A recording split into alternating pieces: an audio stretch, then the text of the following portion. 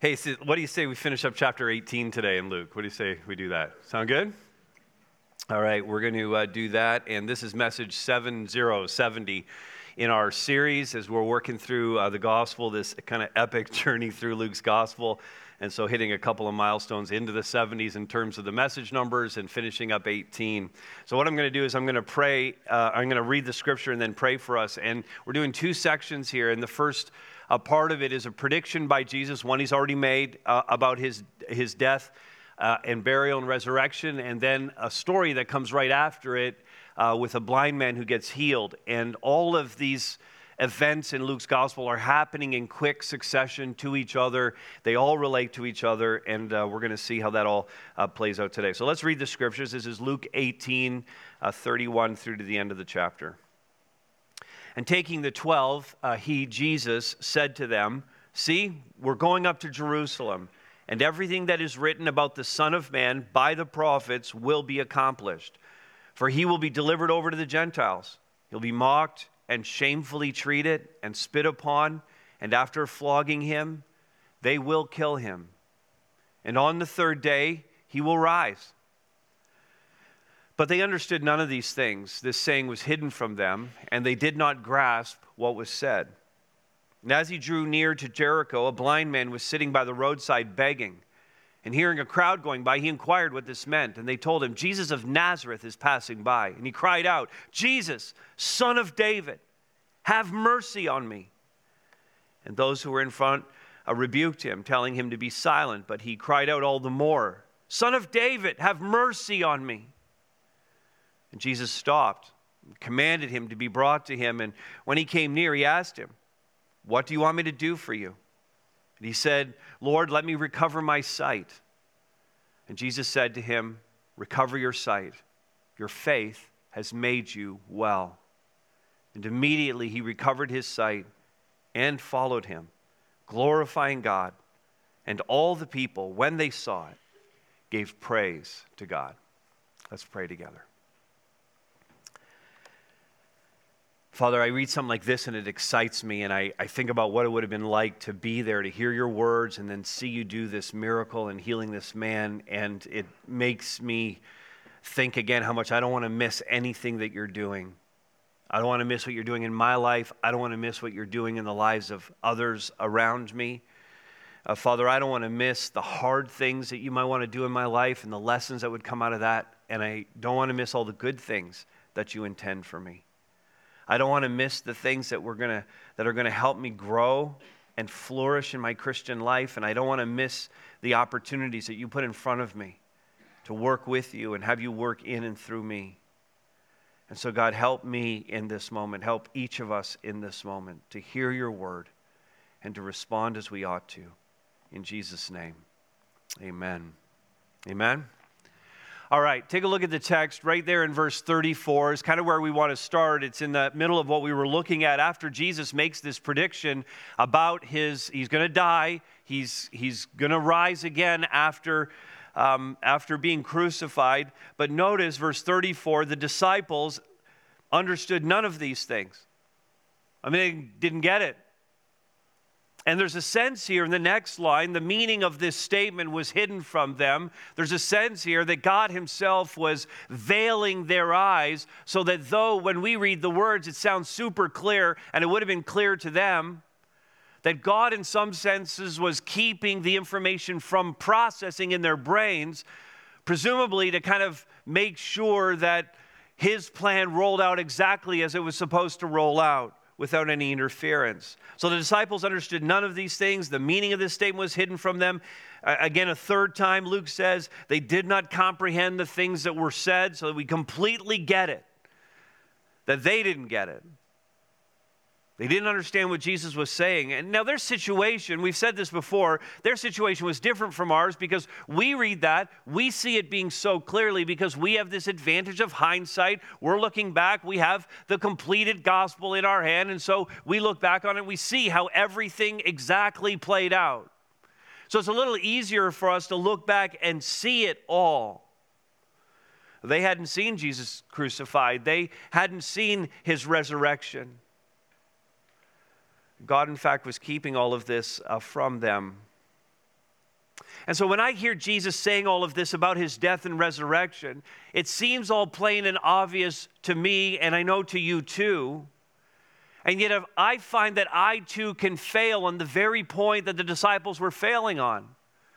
Though I understand it cognitively, though I can read the words and I can put it all together and I know what Jesus did for me, somehow I can miss it experientially. I can miss the application. I can hear the scriptures so plainly. I can read them, hear them preached, hear them taught, grasp it and understand it, but fail to see how it applies to my life, fail to see how I ought to respond to it, hear it, and then walk away without doing it. I can be just like them, missing the point. My life not changing in proportion to the things that I'm reading about Jesus. Even with the advantage of having the whole story, I can miss it all. And so the question in front of us for this message is very simple. How can I keep from missing what Jesus is doing? How can I keep from missing what Jesus is doing? And we get some help with that in this passage. And so we'll start with this. First, anticipate what's to come. Anticipate what's to come. In verse 31, and Luke's gospel is actually set up like a travel narrative, and there are various marker points throughout the gospel that just keep pointing to this traveling towards this end point, the city of Jerusalem. And Jesus says that in verse 31, he tells them again, we're going up to Jerusalem. And he states for the third time, some critical events are going to happen, some things related to God's plan, that really the culmination and the climax of God's plan, it's all going to happen in the city of Jerusalem. As eventful as the last 3 years have been, with all of the teaching and all of the healings and everything Jesus has done, the revealing of the kingdom of God through his life and his teaching. As awesome as all of that was, it's going to be nothing as compared to what's going to go on in the period of the Passion as they enter the city of Jerusalem, the culmination and climax of everything that the prophets, everything the Old Testament had predicted.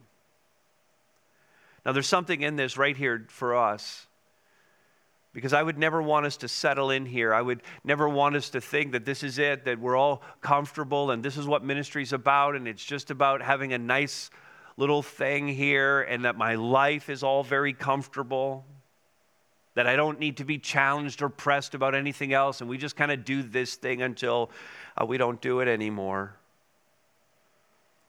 I don't want us to think that we've arrived and this is all there is. The goal and purpose of every Christ follower is to glorify God. It's to fulfill the mission that he's given us in this world. It's to be found by Jesus at his coming. It's to be found working for him. It's to be found glorifying him. It's to be found on mission and fulfilling the purpose that he's given to us. Whether you're in the workplace or in your home or at church or with friends or all alone, if Jesus comes back in that moment, he's going to find you committed to the things of his kingdom and eagerly anticipating and watching for that coming so that you're not taken off guard by it. And for the disciples, the words that we've used, the culmination and the climax, for them it was Jerusalem. I mean, they didn't fully realize it yet, but they were going to get into that city and it was going to be about Jesus' arrest and the trial and the crucifixion and his burial and his resurrection. Then it would come to this point after the resurrection, after he had taught them and explained some things to them and they started to get it and the light bulbs were coming on. Then he would ascend in front of them outside the city of Jerusalem. They would stand there and they would watch Jesus ascend up into the clouds. And he would be taken out of their sight. In Acts chapter 1, they're standing there and they're watching. And an angel appears and says, "Men of Galilee, why are you standing here gazing into heaven? This same Jesus who was taken from you will come again in the same manner." Anticipate that. Live your life in light of that. Fulfill the mission that God has given to you to fulfill in this world in anticipation of what's to come. In fact, Jesus himself told them prior to the crucifixion that the end times would come. Luke 21, 27 to 28, and we're going to get to this in a few weeks' time. Then they will see the Son of Man coming in a cloud with power and great glory. Now, when these things begin to take place, straighten up, raise your heads, because your redemption is drawing near. This is an event that is future for the disciples who are hearing it, but future still for us. We're anticipating the coming of Jesus, and when he comes, the counsel here to us is straighten up, lift your heads, be ready, be watchful, anticipate the coming of Jesus Christ. And if we're anticipating that in an active way, if we're readying ourselves for the return of Jesus, then listen, we won't miss a thing of what he's doing. Anticipate what's to come. And we also need to look at this next, grasp the awfulness of his death. Jesus said of himself, verses 32 and the first part of 33, he speaks about his death here in the third person, but he's obviously speaking about himself. For he will be delivered over to the Gentiles. And then he says 5 things are going to happen. He's going to be mocked. He's going to be shamefully treated. He's going to be spat upon. He's going to be flogged. And then they're going to kill him. I mean, Jesus is pointing to the brutality of the cross. He's telling them so that they wouldn't be surprised by it, but they were, of course, but he's telling them because the brutality of it is critical to the message that we believe and preach. The good news is only good news because there was bad news. The only way we get to the new life is if there is the crucifixion of Jesus Christ. We're in danger of losing this. Too many preachers, too many Christian authors, too many Christian musicians with sappy lyrics who are sentimentalizing what it means to be a Christian and sanitizing the church and the message that we have. And the point behind it is to appeal to the masses and to be engaged in the culture. But the death of Jesus is an uncomfortable truth that's indispensable to the message we preach, indispensable to our salvation.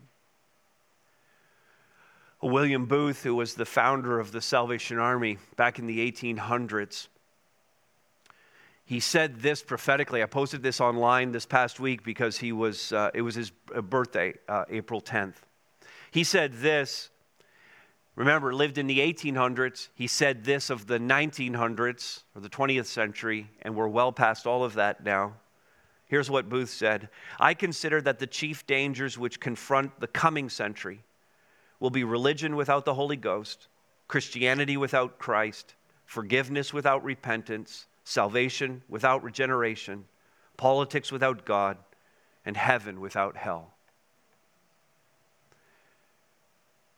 In essence, what he's saying, to use the wording I used earlier, it's the good news without the bad news, without the tragedy, without the brutality, without the cross. And Jesus would have us remember it. God wants this to be at the forefront of what we believe and what we preach.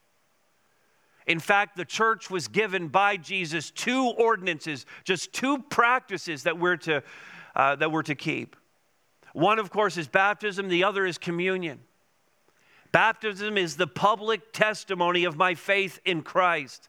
And in the waters of baptism, which we practice by immersion, the very picture of the death, burial, and resurrection of Jesus Christ is there.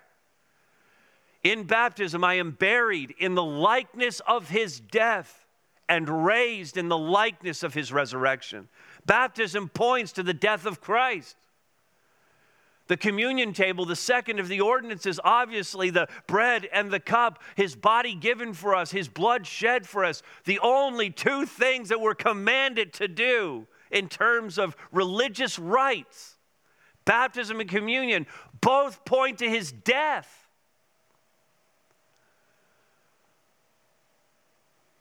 Jesus points us to the awfulness of his death so that we won't miss a thing in what we believe, in what we preach, and in how we live. But it's not just the awfulness of his death. We also celebrate, notice now, the awesomeness of his resurrection. Verse 33 ends, and on the third day he will rise. Now, you can't separate these two events, of course. They're really one event. Our sins are atoned for, covered, forgiven by his death, and new life, and rebirth in Christ is ours by the power of the resurrection. We got together a few weeks ago to celebrate Easter, the annual celebration of the resurrection of Jesus Christ. And we pulled out all the stops, the confetti cannons, the shouting, the music, the lights, everything contributing to this celebration that we want to bring to the fact that our Savior was raised from the dead. And it's awesome that we do that once a year. But I don't know if you know this from history or if you've ever wondered why we as the church worship on Sundays, because Christianity, of course, is the fulfillment of Judaism. We're born out of Judaism. The Jews, of course, would gather together for worship on the Sabbath, on Saturday, the seventh day, the day of rest. Christians in the first century very quickly abandoned that and began gathering together on what they called the Lord's Day, or the first day of the week, Sunday. Have you ever wondered why that is? Historically, it's because it was the day of the resurrection.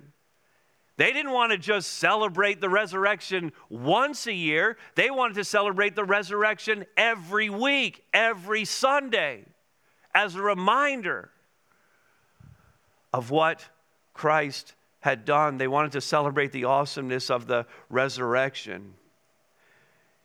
And really, this is what should fire us up personally. It should compel every one of our ministries. New life in Christ, the awesomeness of his resurrection is the reason why we exist. And it's what we preach and impart in all of our ministries. It's what's happening in Harvest Kids right now. It's what happens in Awana on Wednesday nights. It's what happens in Harvest Youth. It's what happens in our young adults, in our small groups. It's the imparting of new life. Not just nice teachings, not just a good way to live. It's new life through the resurrection of Jesus Christ. I even think about our biblical soul care ministry, which is our counseling ministry, if you want to use that word, and Pastor Roger and his team who pour so much into that. But I need you to know, we don't have a counseling ministry with a particular philosophy or approach to counseling. We don't have a counseling strategy, if you will. What we have in biblical soul care is this. I'll give you two verses. 1 Corinthians 1:23. In biblical soul care, we preach Christ crucified. And Philippians 3:10, that I might know him and the power of his resurrection. That's our biblical soul care strategy. Preach Christ crucified, the power of the resurrection that I can know in my own life. That's what we bring to the table. For every sin, for every sorrow, for all our struggles, the solution is Jesus Christ. And nothing in this world should stir us or bring us joy or excite us or compel us or challenge us like the resurrection of Jesus Christ. That is what we celebrate. Amen? That's what we celebrate. All right, here's a fourth way. Did you notice there's 7 points this morning? Did you notice that? 7 points. We're on number 4. Hang in. We can do this. See the desperate need around you. It's remarkable to me that Jesus always managed to see the needs around him, even when people were standing between him and the needs, trying to keep him from actually seeing them. A couple of weeks ago, in the earlier part of chapter 18, we saw these parents who were bringing infants, and they wanted Jesus to bless them. And the disciples themselves, Jesus' own disciples, got between the moms and Jesus because they felt like the children weren't worthy of Jesus' time. And now we have this blind man in verses 35 and 37. He's a beggar. He's blind, so he can't work. The only means of supporting himself is that he would stand beside the road from Jerusalem to Jericho. They're in Jericho, and it's a busy thoroughfare that goes up into the mountains to the city of Jerusalem. And he sits there and he begs to make a life for himself. Then he hears this crowd coming his way. And he asks, who is this? It's Jesus of Nazareth. And then he calls out. Notice in verse 38, Jesus, Son of David, have mercy on me. Now listen, this is very, very, very unique that someone called Jesus the Son of David. This blind man had heard Jesus. He heard him preach. He knew that the things he was saying and doing were messianic. And so he calls him this Jesus from Nazareth. He calls him the Son of David because he has this hope inside of him that this is the Messiah. So he calls out to him, Jesus, Son of David, have mercy on me. But then the crowd who's between him and Jesus, they're all like, shut up, buddy. You're just a blind guy. You're just a beggar. Jesus doesn't have time for you. There's more important people who are deserving of Jesus' time. Well, he was undaunted. Right at the beginning of chapter 18, you'll remember this widow, right? She keeps going to the judge. She has this justice issue that she's trying to get solved, and she keeps coming, and the judge keeps refusing to hear her, and she just keeps coming. She's persistent. And I think about that widow when I see this blind man who just goes, yeah, forget it. And he calls out even louder, Son of David, have mercy on me. Because he had a need, a deep and desperate need. He was blind and had to beg.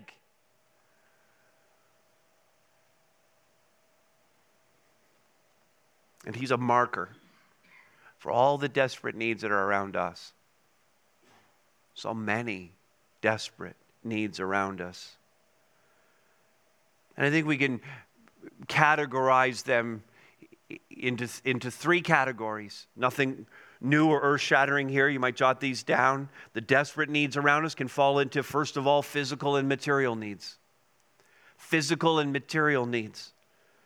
People are hungry who need to be fed. They're injured and sick who need care and healing. The poor need clothing. The homeless need shelter.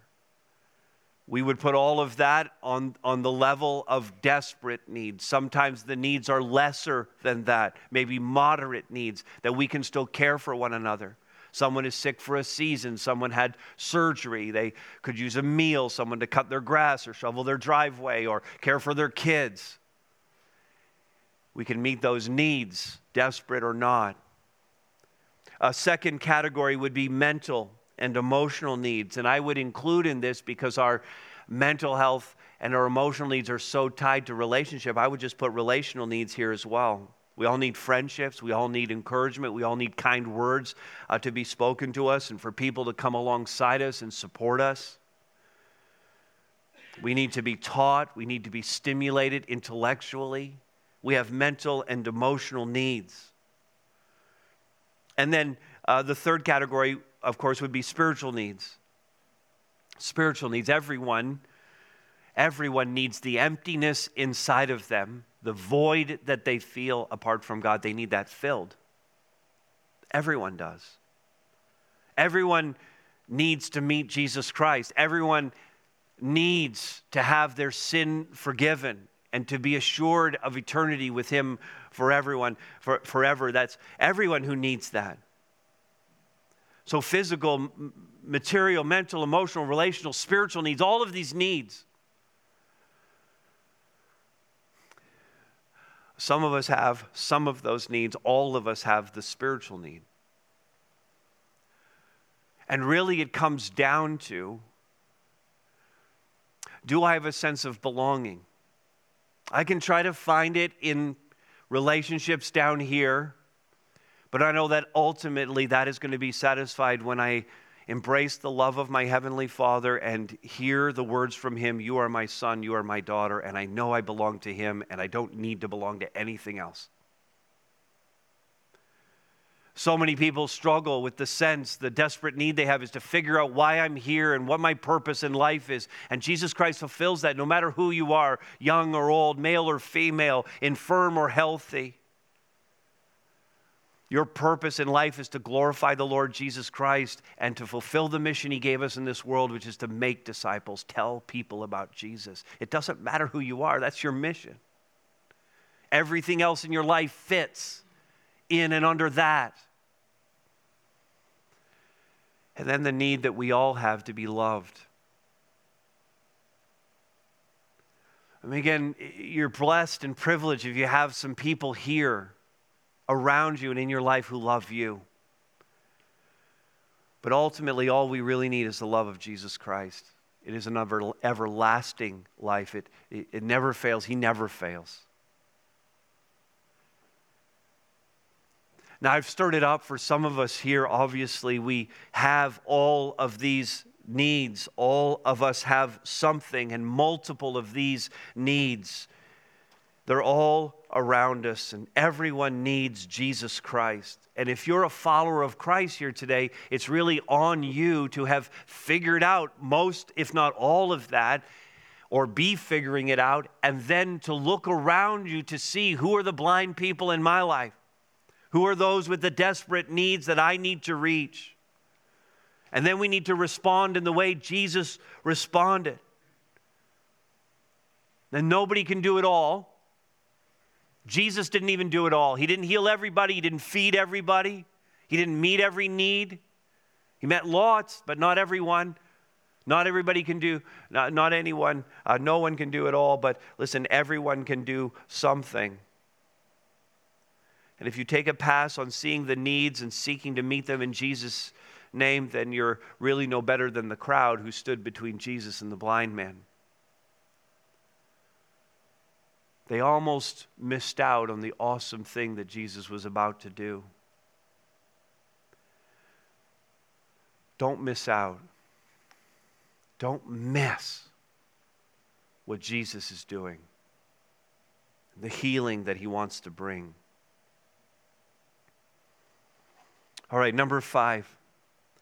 Pray to the God who hears and answers. Prayer is such an essential part of the Christian life. It's a conversation between us and the Father. And so if we're really talking about not missing anything, it makes sense that we would be in conversation with God so that we are even aware of the things that He's doing and the things that are going on in our own lives that we want to bring to Him. And there's no doubt that prayer is a mystery, and some of us tune out right at this very moment because we struggle so very much with the matter of prayer. And please understand that when it comes to prayer, it's more about the relationship than the requests. And that's where we get hung up. Just praying requests, forgetting that really it's just about us communing with God. And it may even seem unnecessary to many of us who are wired up in a certain way to be doers. What does prayer profit? Why do I need to do it? What difference does it make?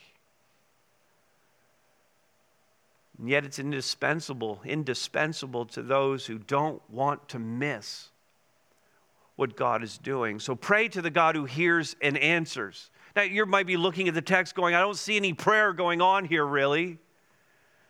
And yet in fact there is prayer in the sense that, just work with me for a moment, Jesus is God. This blind man is coming to Him with a need, and he's talking to Jesus, and Jesus is talking to him. And even though in that moment it just seems like a person-on-person conversation, for me, from my perspective, that looks like prayer. He's speaking to God. In fact, I know it would enhance my prayer life if Jesus would just show up once a day and we could just talk face to face. Don't you think that would enhance your prayer life? I mean, I think that would make it awesome. So I'm kind of jealous of this blind man in that sense. And so I'm seeing this as prayer. So notice verses 40 and 41. Jesus stopped. He commanded him to be brought to him. And when he came near, he asked him, "What do you want me to do for you?" Now I want you to imagine in prayer this week that God is saying that to you just before you begin praying. God is saying to you, "What do you want me to do for you?" What an awesome question. God is literally asking that of us. You're going to come and talk to him. What do you want me to do for you? And the blind man replied, as we would pray to our Heavenly Father, the blind man replies, "Lord, let me recover my sight." Because that was his desperate need. And in fact, if that could be healed, the begging is going to take care of itself. This is you and me praying. God, give me direction on this decision. Father, meet this particular need. Lord, open up a door for employment. God, tell us whether it should be this or this. This is us praying our need to God. Now at this point, the point of asking, the blind man has no idea if it's possible. He has no idea if Jesus can do it. He has no idea if it's God's will. Write this down. But he asks. He doesn't know if it's going to play out right, but he asks. He brings his request to the Lord. And because he didn't miss out on the thing that Jesus was about to do. If you don't pray, if you don't take it to God, if you're not laying your request before him, you might miss out. I wonder what we miss out on because we don't pray. I wonder if there's more souls, people whom we love, who would come to Christ if we would pray for them. I wonder how many more marriages would be restored and would be stronger today if we prayed for them. I wonder how many more healings we might see if we would pray in faith for them. I wonder how many more addictions would be overcome if we prayed for that.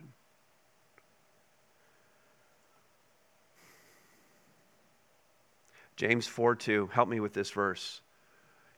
You do not have because you do not ask. You do not have because you do not ask. Well, when God does answer, we see him work. We don't miss out on his great plan for us. And we experience, look at this next, we experience the healing he offers. I mean, something super cool happens, obviously, in verse 42. And Jesus said to him, "Recover your sight." In fact, in the Greek language that the New Testament was written in, Jesus just says to him, "See." It's a command, one word, to make the point. And immediately he saw. And then he adds, how did this happen? He adds, your faith has made you well. Your faith has made you well. Now, I want to look at that word well for a second. If you're carrying the English Standard Version, you see the word well. You could kind of circle that word and make a note about it. If you're carrying the New International, the NIV, the word healed is there. And if you're old school carrying the KJV, the King James Version, you're going to see that your faith has saved thee. Okay, that's what you see there. And this is how many people liked English class in high school? How many people liked English class? 6, 7 people maybe liked English class. So this is, maybe you'll remember this phrase, this is a double entendre. It's a double entendre. And you see the struggle that the various translations have. You have everything from wellness to healing to salvation to being saved. And really there are 2 meanings intended. That's the double entendre. Jesus, when he says this, wants us to hear 2 very different things that are going on. In fact, the Greek word sozo means to heal, make well, make whole, make safe, or to save. Okay, it has a broad range of meanings. That's the verb form of it. And the noun form of it is the word soteria, salvation. Luke 19:9, which is the next passage we'll be looking at, Jesus says, today, salvation, soteria, healing, wellness, wholeness, has come to this house. Now, in the case of The blind man, the double entendre is this: he is both healed physically and spiritually saved in this moment. Both of those things are happening to him at the same time in this encounter with Jesus Christ. Both are the result, as Jesus said, of his faith, his belief. Now, having said that, not everyone gets this. A person in having an encounter with Jesus Christ and coming to faith in him, gaining the salvation, the healing, the spiritual healing, does not necessarily get healing of the physical thing that might have driven them to the point of considering Christ. So for this man, it was that he was a blind beggar. He did get the physical healing, but some people are driven because their marriage is a disaster and their marriage does not get healed, but they get Christ. The physical healing doesn't happen, or in that case, the relational healing, but the spiritual healing did. Some people come with physical maladies and afflictions that are gripping them, and they might find Jesus, but they might not be healed of the physical condition that they're facing. Not everyone gets both, and you can see, of course, that one of those things is temporal anyways, and one of them is very much eternal and is preferred. It's much preferable that someone would be saved spiritually, healed spiritually, and have the forgiveness of their sins and eternity before them than maybe that they should be healed physically. Even the blind man, after receiving his sight, eventually he died. But he went to be with Jesus because he was healed spiritually.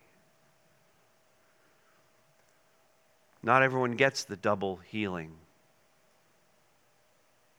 but all may receive the spiritual healing. And I was thinking about this in terms of the tragedy that has happened over the last week in Humboldt, Saskatchewan. I don't want to overplay that or exploit that at all. We've been praying, thinking about that as a church family, as staff. We've been thinking about it. The flags are at half-staff in our parking lot on our flagpoles because we want to remember that and honor that. But there are two very distinct ways of praying for this. For sure, we need to be praying for those who have lost loved ones, for healing of their emotions, that their grief would not grip them and consume them, that they would eventually in time overcome that. We should be praying for the emotional scarring that many will carry, including first responders who are on the scene. We should pray for sure for those who are recovering in hospital, that they would come to full recovery and overcome their injuries. We could pray for Humboldt, for the province of Saskatchewan, that there would be a healing in those places, and in fact pray that they would emerge stronger as a result of this tragedy. So pray for all of those things, but you'll agree with me that those all cover physical, material, emotional, mental, relational healing. And all of it is temporal. The greater healing that we should be praying for as well is the spiritual healing. And if you follow the story at all, you already know that the coach of the team was a passionate follower of Jesus Christ, and he was now with the Lord. And he left behind a wife and 2 small children. Their testimony was so strong, and it was a part of what that team was about and the values of what were embedded into that team. The team's chaplain, the pastor of a church in Humboldt, spoke at the public vigil where only 2 people spoke. He spoke for 18 minutes. A man who loves God's word and passionate about the things of Christ, and he was unapologetic. At that public vigil, no politician was allowed to speak. But this man stood up and spoke of the Lord Jesus Christ as being the only hope. He kept saying, where was Jesus? He's right there. He's right with us. He's guiding us through this. And we need to be praying that there is a spiritual healing that happens in the lives of many, many, not just the hundreds who were in that arena to hear that message, but the literally hundreds of thousands of people around the world who've been tuning in to watch the story. We want to see what Jesus is doing. We don't want to miss any of it. We don't want to be like these disciples. Again, verse 34, who understood none of these things. The meaning was hidden from them. They didn't comprehend it. We want to see Jesus at work. We want to not miss any of it. And again, I kind of want to give them a pass because these disciples were very much reflective of the culture that they were in, the Jewish people and their understanding of the Messiah. They had a picture of their Messiah that Jesus just didn't match. It didn't fit their expectation. They anticipated a Messiah for sure, but they were waiting for a human, conquering king. In essence, they were looking for a material, a physical healing and salvation. They were looking for someone who was going to come in and kick out the Romans and reestablish the Davidic throne in Jerusalem and reestablish Israel and its influence in the world. They weren't looking for a Messiah who claimed to be God. They weren't looking for a Messiah who was speaking of a heavenly kingdom, a spiritual one. They weren't looking for a Messiah who cared anything about blind men or children, but one who was about power. They expected a warrior. And it isn't that their vision was wrong. It's just that they were missing the middle part. They wanted the conquering king, but they didn't even read their own prophecies right, so they missed the fact that he also needed to be a suffering savior before he could be the conquering king. They wanted the victory before it was won.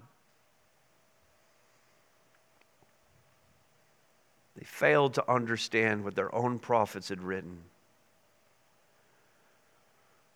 You see, this message is about not missing the thing that God is doing. Don't miss the benefit, even in your own life, of the hard thing,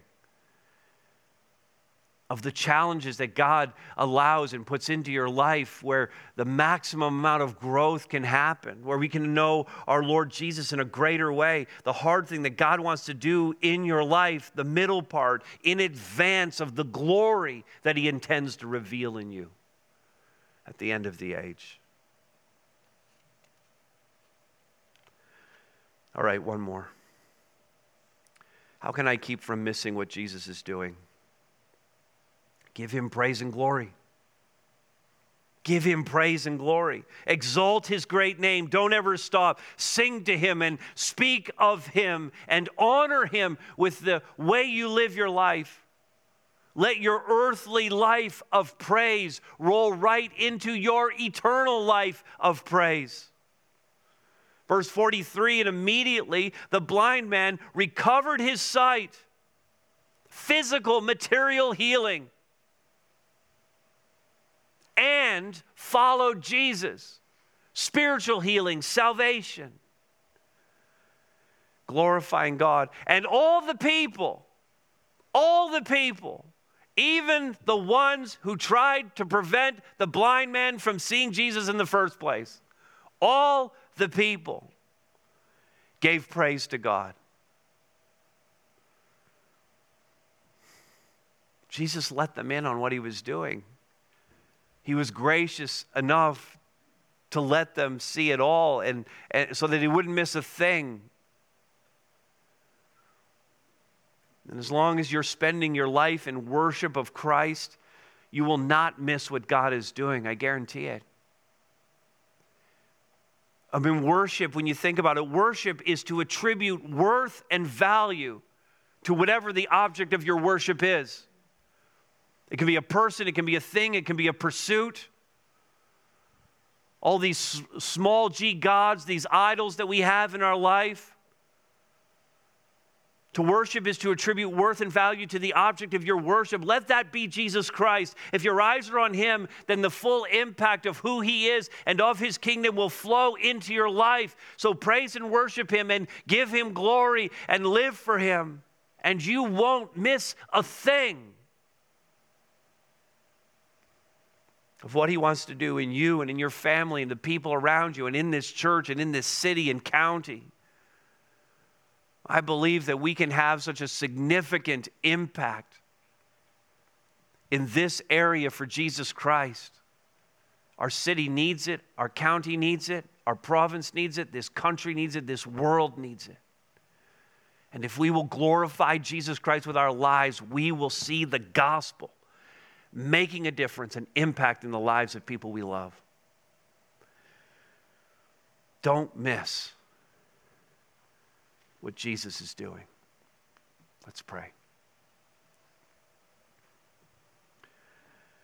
Father, I'm so very grateful again for your word and how it pierces our hearts and our minds.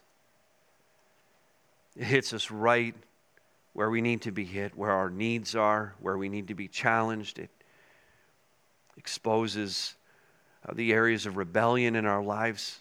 And Father, for these things where we have not prayed, where we have not worshiped you, where we have not been watching for your return, where we have not given ourselves to the things of this kingdom, Father, we would repent of that right now and to ask your forgiveness. And Father, stir this up in us. Father, we know you're doing a lot. We want to be able to see it, not miss it, and even be a part of it. That we would please you and glorify you in this. And we pray in the strong name of Jesus Christ. Amen.